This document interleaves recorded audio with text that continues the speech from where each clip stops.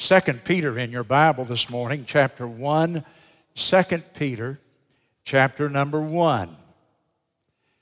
And as soon as you find it, stand with me as we read God's Word together, please. 2 Peter, chapter number 1. Let's begin the reading in verse number 19. 2 Peter 1 and 19.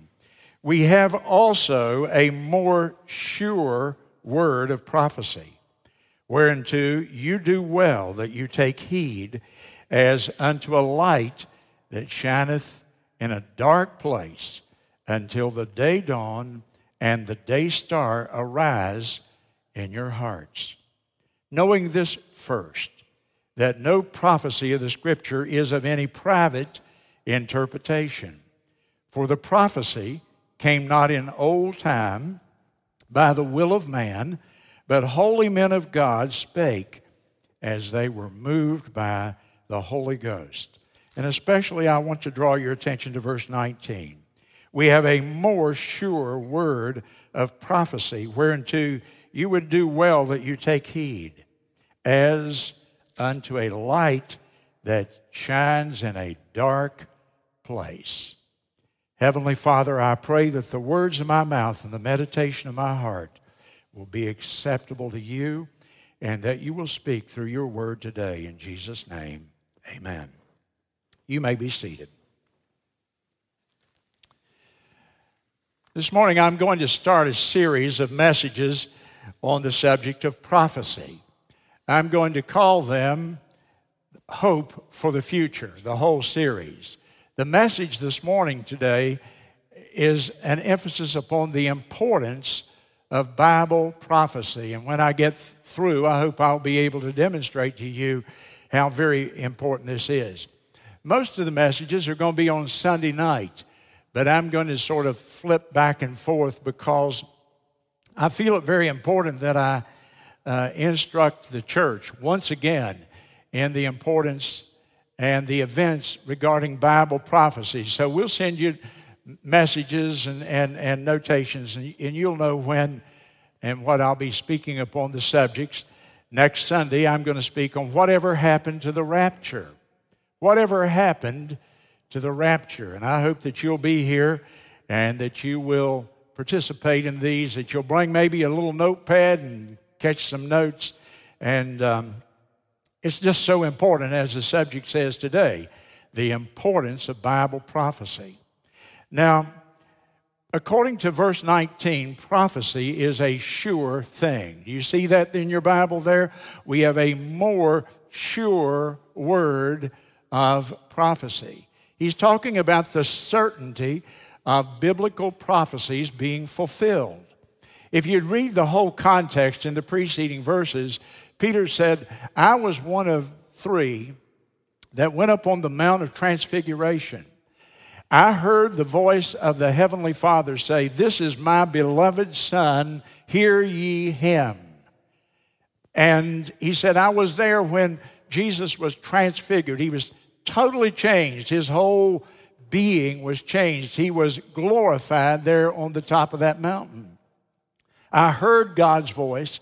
I saw his transformation, and I was an eyewitness to that most unusual account. But he said, we have something better than my eyewitness account. Now that's the point I want you to get. We have something that's more sure than even an eyewitness account, because we have the Word of God, a more sure prophecy. And then notice how he compares it. He says, prophecy is like a light shining in a dark place. And so you can envision that pretty easily, can't you? You're in a very, very dark space, and you take a flashlight or a candle, and suddenly it illumines the darkness. The darker it is, in fact, the brighter will be the light. And that's prophecy. And certainly I don't think anybody would contest today the fact that we live in pretty dark times, that our generation is facing something that's extremely dark. And prophecy is the bright light that we have to illumine these dark times. Take your Bible with me, if you will, and just for the sake of illustration, of course, keep your finger here if you want to, but go back to the beginning of the New Testament.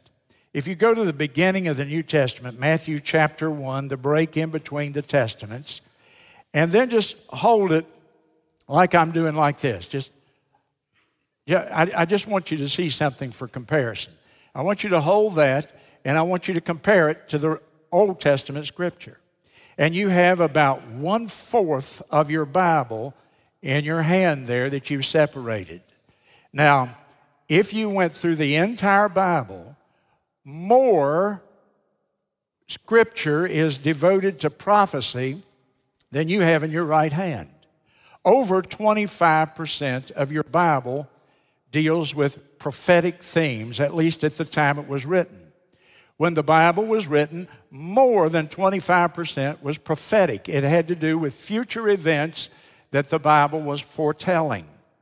And so you're holding there, when you hold the New Testament, not quite as much Scripture as is included throughout the whole canon of Scripture here. In other words, prophecy occupies a huge portion of your Bible. Your Bible is more than 1/4 prophetic. In fact, when I began to analyze my New Testament, for example, the second coming of Jesus Christ, prophetic events, is mentioned in every single one, or by every single one of the New Testament writers. Every single author of the Scripture refers to the second coming of Christ and to future events. You have 27 books in your New Testament. 23 of the 27 books mention the second coming of Christ or related events. In fact, in the New Testament, there are 318 separate mentions of the Lord's return or related events. 318 times. Now, when I look at my Bible, the New Testament doesn't even require 318 pages. So that means that prophecy is mentioned more than once per page on average. It is one of the most frequently mentioned topics and subjects anywhere in all of the Bible. Now, of the 318 mentions of the coming of the Lord in the Old Testament, there's a lot of repetition.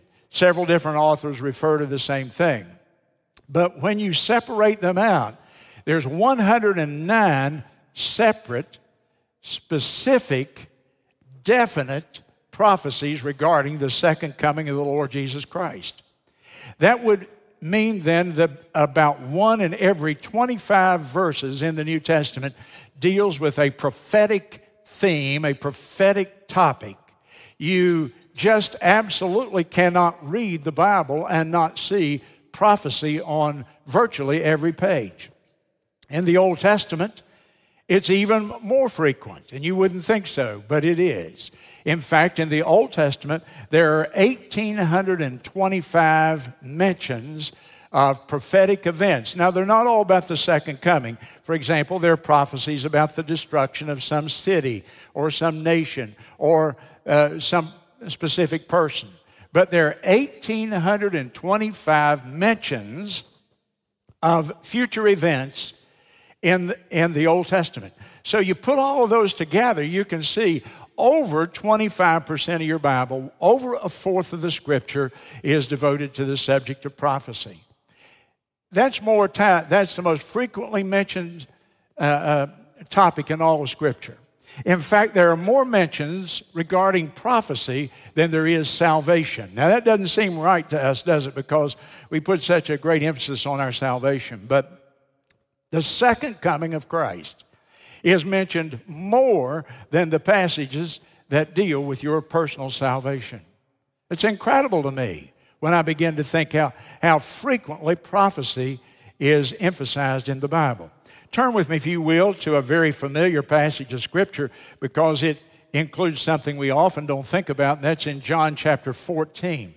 John chapter 14 is arguably one of the most comforting passages that we have in our New Testament. And I don't know, hundreds of times, I guess now, I've read it at a funeral. It's the words of the Lord Jesus Christ, "Let not your heart be troubled. You believe in God, then believe also in me," he said. And then he goes further, and this is the emphasis at funerals for believers, of course. "In my Father's house are many mansions. And if it were not so, I would have told you." But then here's the part that we don't usually think about or connect. Connect the dots with the next phrase with what I've already said this morning. He said, "I go to prepare a place for you. And if I go and prepare a place for you," say it with me, the next phrase, "I will come again." Jesus Christ, the one who down in verse 6 says, "I am the truth. I am the truth, the way and the life." That one who claimed to be truth personified says, "I will come again." Boy, that's just wonderful to me. I just want to shout when I hit that passage right there. The one who is truth personified said, "I'm coming back." And if there was only one promise in the Scripture, the second coming, and it was that one, that would be enough for me, wouldn't it you? Because I know Jesus Christ is going to keep his word. And yet, sadly this morning, prophetic preaching and teaching is not in vogue today. What I'm doing right now is being ignored. It is being ridiculed. It's even being spiritualized away in so many quarters. And I'm not the only one to say that. You can read many, many magazines and papers and books today, and they all agree what in the world has happened to prophetic preaching. It would seem as we get nearer the end of the age, and nobody could dispute that we're nearer than the people previous. If we're nearer the end of the age, doesn't it seem like we would be thinking about this, talking about this, being instructed on this, preaching and teaching about the Lord's return more than ever? But we're not. In fact, there's a dearth of prophetic teaching and preaching across the spectrum of evangelical Christianity in conservative quarters today, so much so that it's astonishing to me.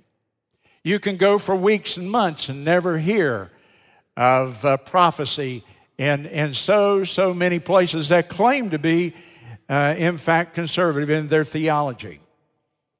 Prophecy is ignored. In many places, it's just rarely ever mentioned in a pulpit. You can go to church for months, even for years sometimes, and you will not hear sermons on the second coming of Christ, on the rapture, on the tribulation period, about the Antichrist, about what's going to be happening at the end of time. It not only is ignored, it's spiritualized. You see, listen to me, because as a member of this church, I want you to truly understand this. We believe we take a literal interpretation of the Scripture. The way that I say that sometimes in plain vernacular is, if common sense makes good sense, then seek no other sense. The Word of God means what it says. When I pull up to a stop sign and there's a big red disc there and it says S-T-O-P, I don't need a dictionary to interpret that for me. I don't need a preacher to tell me what that means. I take the literal sense. In fact, one time I eased through one of those. And I said to the man who pulled me over, who was wearing all black, and he wasn't a priest either, I'll tell you. And he said to me, "Reverend." And I said, "Oh, no," he knew me. "You didn't stop." I said, "Oh, yeah, I did. I slowed down." No, it says stop. You see, he took the literal interpretation. I took the symbolic one, right? And that's what people are doing to God's Word. They kind of read into it what they want it to say sometimes. Well, I'll tell you what God's Word means. Before you start trying to interpret it, it means what it says. And when common sense makes good sense, don't seek other sense.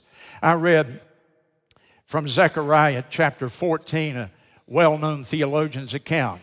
And he spiritualized the text. And what I mean by spiritualizing, he reads into it his own interpretation. He said Jesus came down to the Mount of Olives, and the Mount of Olives split in Zechariah 14.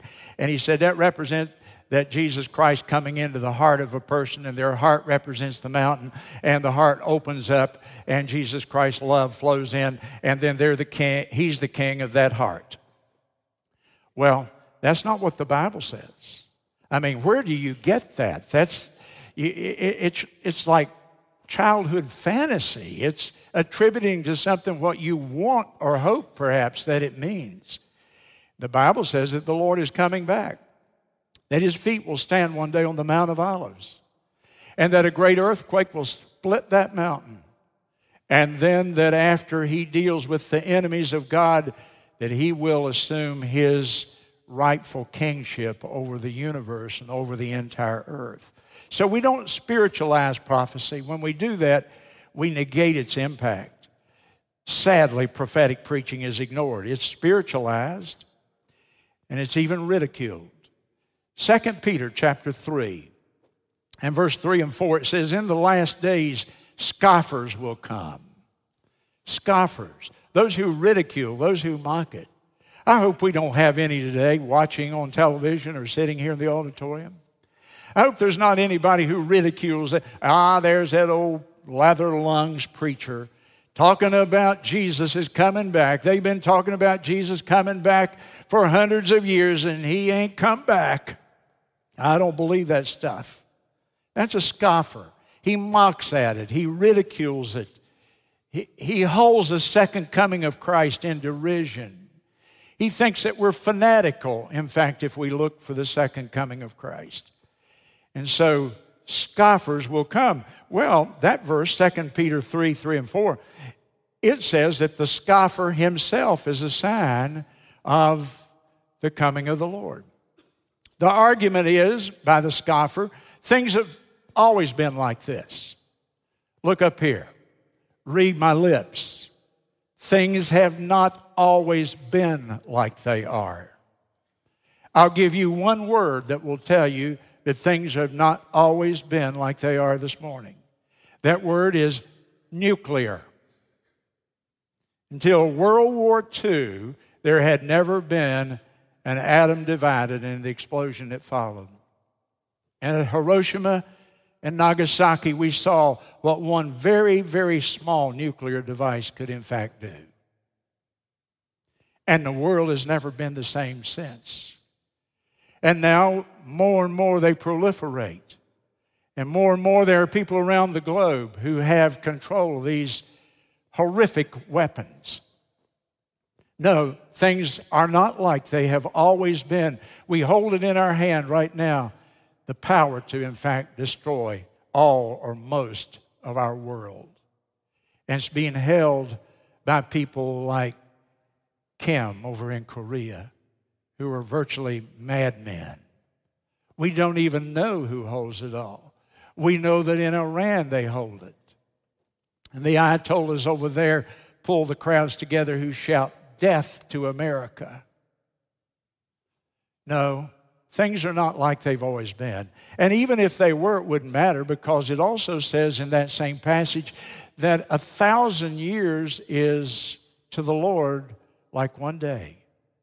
So you see, God doesn't measure time like I do. He doesn't wear a Timex or even a Rolex. He has his own clock, his own way of keeping time. And 1,000 years to him like a day. God is in no hurry because God is eternal. And he's not under any time pressure. There's another thing that's killing prophecy in our evangelical churches, and it's the social justice movement moving in to evangelical Christianity.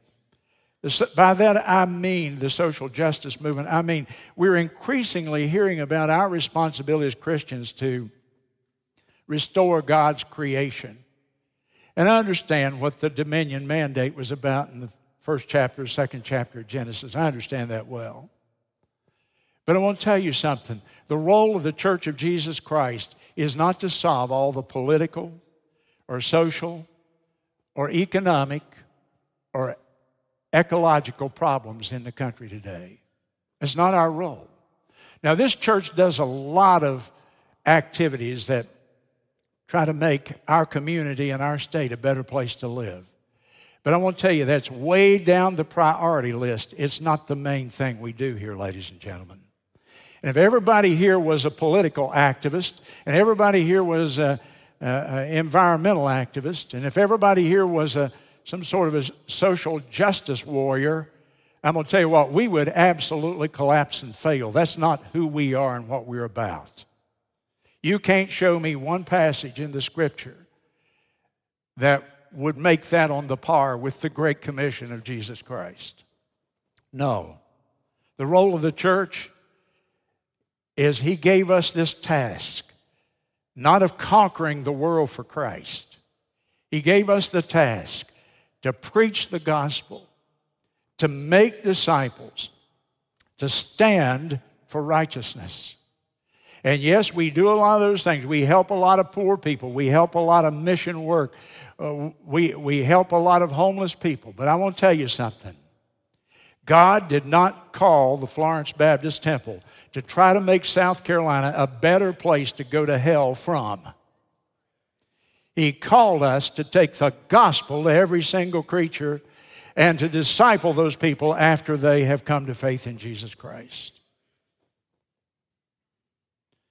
So more than 1/4 of your Bible is prophecy. More than 1/4 of it. That would indicate that it is very, very important that you understand the prophetic word. Number 2 this morning, fulfilled prophecy is evidence of the accuracy and the trustworthiness of your Bible. Fulfilled prophecy produces abundant evidence of the accuracy and trustworthiness of the Scripture. You see, the Bible is the only sacred book in the world that even contains prophecy. If you study the literature, the books, the sacred books, so-called, of the other world religions, none of them have any words of prophecy in them. The Bible is unique. It is the only book that deals with prophetic subject matter. If you look at the Hindu scriptures are called the Veda and the Bhagavad Gita. Probably nobody here has read them or has any interest in them, but if you were a Hindu, that would be your Bible. There's not one line of prophecy in any of the Hindu scriptures, I'm told. I haven't read them truthfully. The Quran is the sacred book of Islam. There's not a single prophetic, futuristic word in the Quran. It's how to live your life. It's the beliefs of Muhammad the prophet. It has nothing to do with foretelling future events. If you were a Buddhist, the Tripitaka, the Diamond Sutra, and the canonical text, which I have not read, but they do not have, according to the scholars, any prophetic word in them.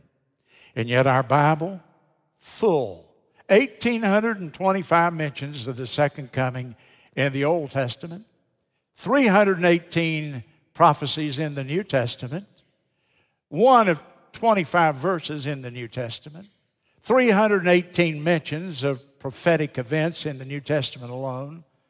You get the idea. The Bible is absolutely unique. It's the only holy or sacred book that men look to on the planet that talks about the future. Let me show you a couple of them. There are hundreds and hundreds, but just turn with me to Ezekiel. To me, when people want me to show them a fulfilled prophecy, I always just flip it over to Ezekiel chapter 36. And to me, this one is just absolutely overwhelming. It boggles your mind. Ezekiel chapter 36. And Ezekiel's prophesying about the land of Israel, of course. Now, here's the thing. Look up here and look at your Bible both at the same time, okay? Can you do that? Okay.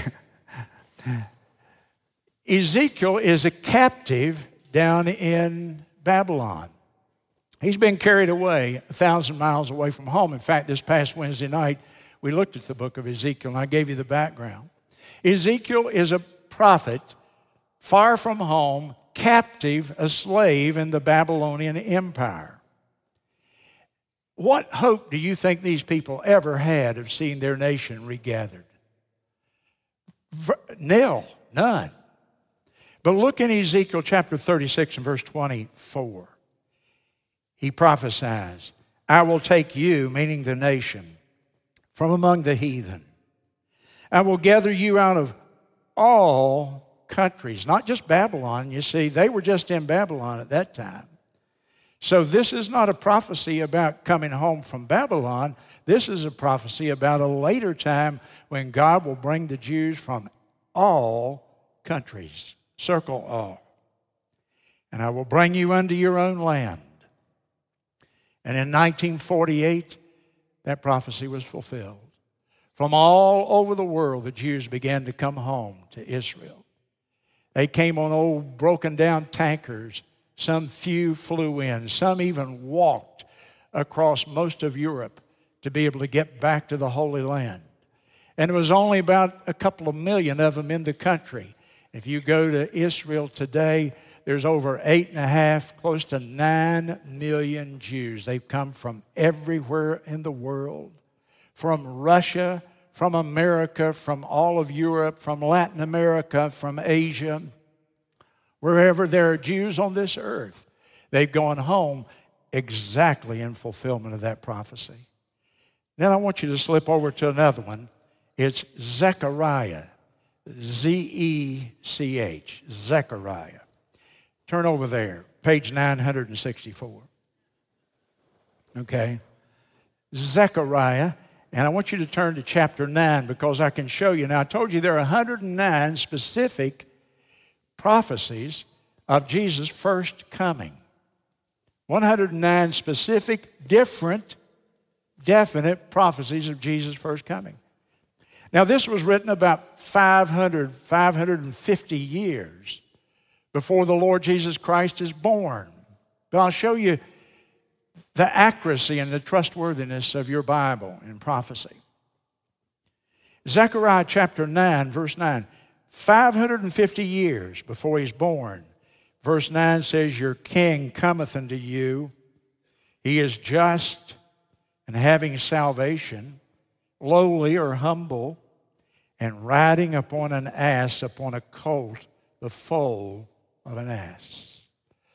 550 years prior to him actually doing that, it not only said he would enter Jerusalem, it told that he would be riding on a little donkey. Go down to verse 12 of chapter 11. Chapter 11 and verse 12. So they weighed for my price 30 pieces of silver. 550 years before Jesus Christ came, it gave the price of his betrayal. Zechariah chapter 11 and verse 13. And the Lord said to me, cast it unto the potter, a goodly price that I was prized at of them. And I took the 30 pieces of silver and cast them to the potter in the house of the Lord. It even tells where this happened. Do you remember when Judas brought the blood money back to the temple and gave it to the scribes and the Pharisees and the priests? And he said, I don't want this money that I got for betraying him. And then he went out and hung himself. And they said, what are we going to use this money for? This is blood money. This is dirty money. And they bought a field called the potter's field to bury the transient people, the people who had no means to provide a burial space for themselves. How did Zechariah know to write that down? Does that not just boggle your mind? Does that not just astound you? That all these details, he'll come riding on a donkey, he will be betrayed, he'll be sold for 30 pieces of silver, the money will be used to purchase a potter's field. Look in chapter 13 and verse 6. In that day I will make the governors of Judah like an hearth of fire about the wood, and like a torch of fire in a sheaf. They shall devour all the people. No, I'm reading the wrong verse here, 6. I'm reading the one that says about be wounded in the house of my friends. Okay, verse 10. They shall look upon me, whom they have pierced, and they shall mourn for him. They'll look on him whom they have pierced. It even described the manner of his death. His feet, his hands pierced, his side pierced. Death came to him because he was pierced, because he bled out. And the manner of his death. You see, ladies and gentlemen, you cannot believe your Bible. You can't believe the Bible and not believe the prophetic scripture. The Bible accurately forecasts and tells us what the future will be like in hundreds of different places. More than a fourth of your Bible is prophetic. Fulfilled prophecy is evidence of its trustworthiness. And lastly, preaching and teaching prophecy has great practical value. I've heard even preachers say, well, I don't do much prophetic preaching. It's not very practical. People don't like it. It's theoretical. It's pie in the sky, Bill. Why would I want to waste my time doing that? Oh, I think it has great practical value. First of all, it gives us insight into our times and world events. I'd hate to be an unsaved man, a biblically illiterate person this morning and knew nothing about what the Bible says is going to be happening. And watching this blur of events on television and on my computer, reading it in the papers and the magazines and so on, and have no understanding of it at all. Not to be boastful, but thank God we know what's happening. We can see the hand of God in the events that surround us in our life. And so I read even secular people talking about the moral breakdown in America. About 50 people were shot this weekend in Chicago. What comes to my mind as a prophetic scholar, student? What comes to my mind is, in the days of Noah, it was violent and there was more moral deprivation. Jesus said, as it was in the days of Noah, so it shall be. And I look at violence, moral depravity, and a dozen other signs that I don't have time to go into. I read my paper. I see little Israel surrounded. I've been watching this my whole ministry now, my whole life. I've been hearing prophetic preachers and teachers and reading prophetic material and hearing about Israel and its importance, that God's time clock is Israel. If you want to know what God is doing, you don't look to the UN. You don't look to the U.S. You look to Israel. Israel. In 1948, that Star of David flag went up in Israel. The Jews had come home after 2,000 years. They're back in the Holy Land, the Promised Land, the land given to them through their father Abraham. And they've been there and they've fought a little handful of people against 300 million people surrounding them that hate them and are sworn to their destruction. And yet they survive. In fact, they're stronger than they've ever been. I understand that because I understand biblical prophecy. The study of prophecy has raised my awareness of the trend toward globalism. They started the UN after World War II. They were going to bring peace to the world. Well, we know how successful the UN is. We don't need to waste much time there. And then we saw this trend toward globalism. We saw it really begin to accelerate under Henry Kissinger and Richard Nixon. And it continued to accelerate under Jimmy Carter and Ford and right on down through. Even under President Reagan, the trend toward globalism. The world becoming one, giving over our sovereignty and our power. And this is not meant to be a political statement, but I feel I need to say it. Do you know what I think one of the roles of Donald Trump has been? Whether you like him or hate him, doesn't matter to me. But the role of Donald Trump is, he said, America first. And you know what he did? He slowed down the trend toward globalism. We know the Bible. We know one day there's a Superman coming. We know the whole world is going to worship him. He's going to take over the military, economic, political, religio systems of the whole universe. And people are going to bow down and worship him. And he's going to be Satan personified. And he's mentioned in the New Testament more times than any other character except the Lord Jesus Christ. And we know that his goal is to bring the world together to worship him. And for a brief time, America has taken a little bit of a turn. And to that I say, praise God. I'm not a globalist.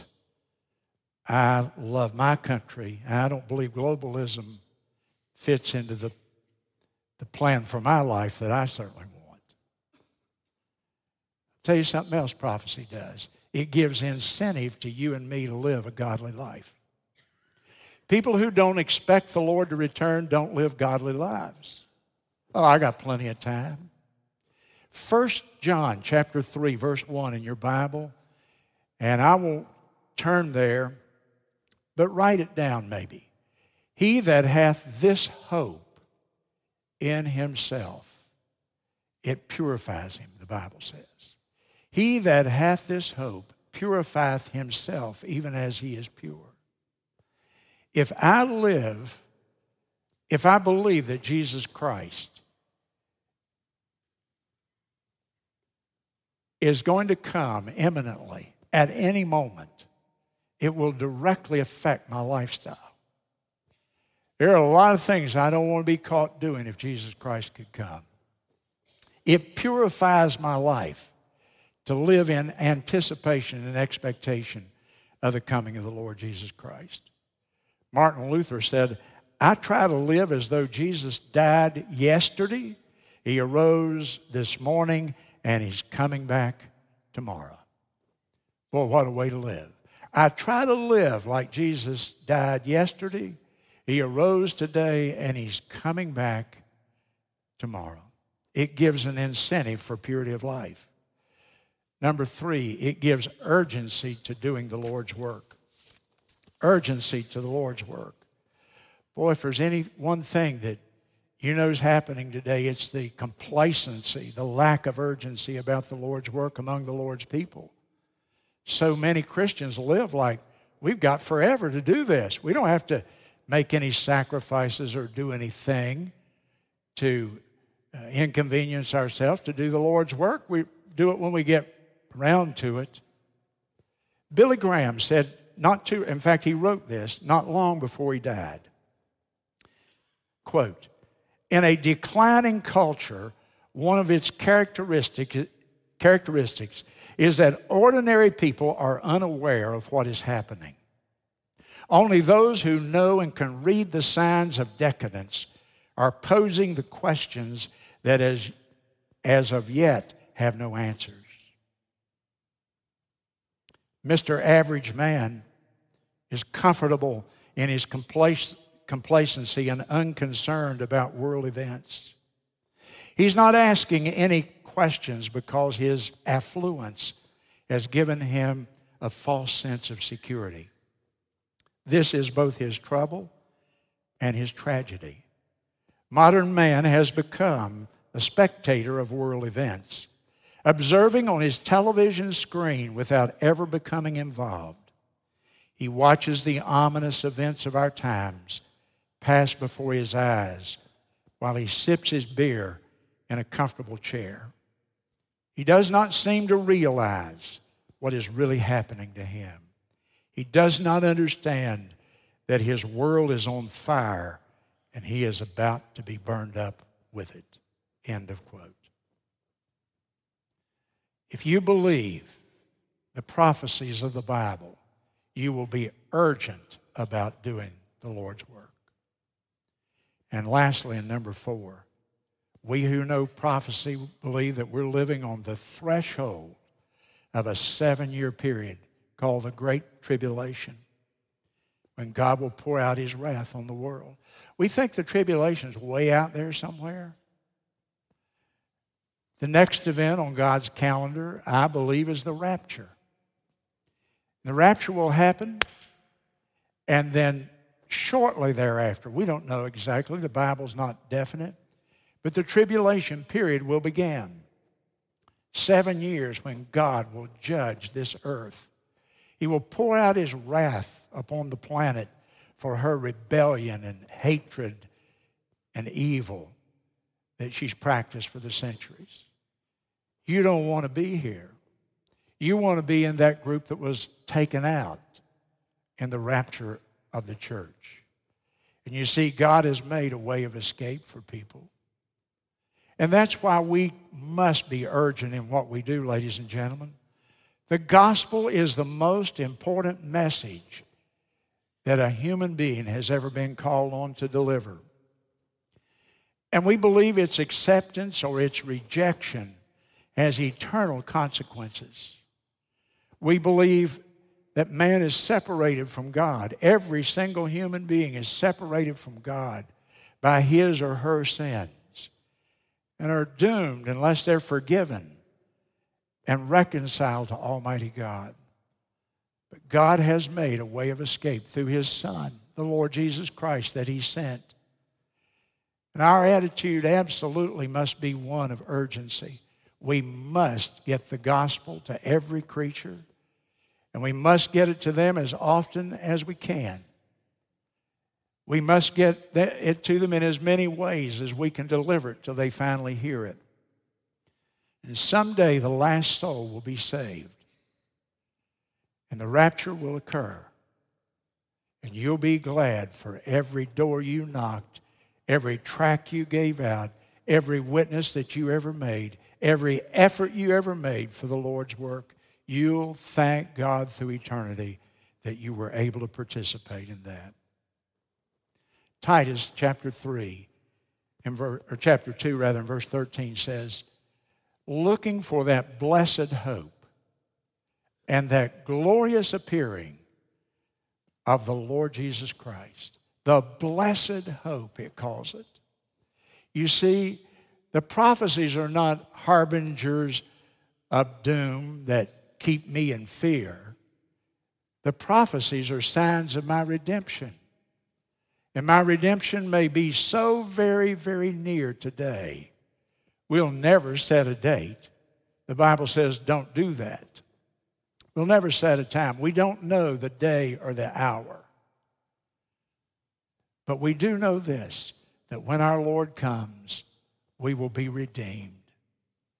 We know that our eternal destiny will be changed from this earth and this planet to be with him where eye hath not seen and ear hath not heard, has never entered into the heart of man what God has prepared for us.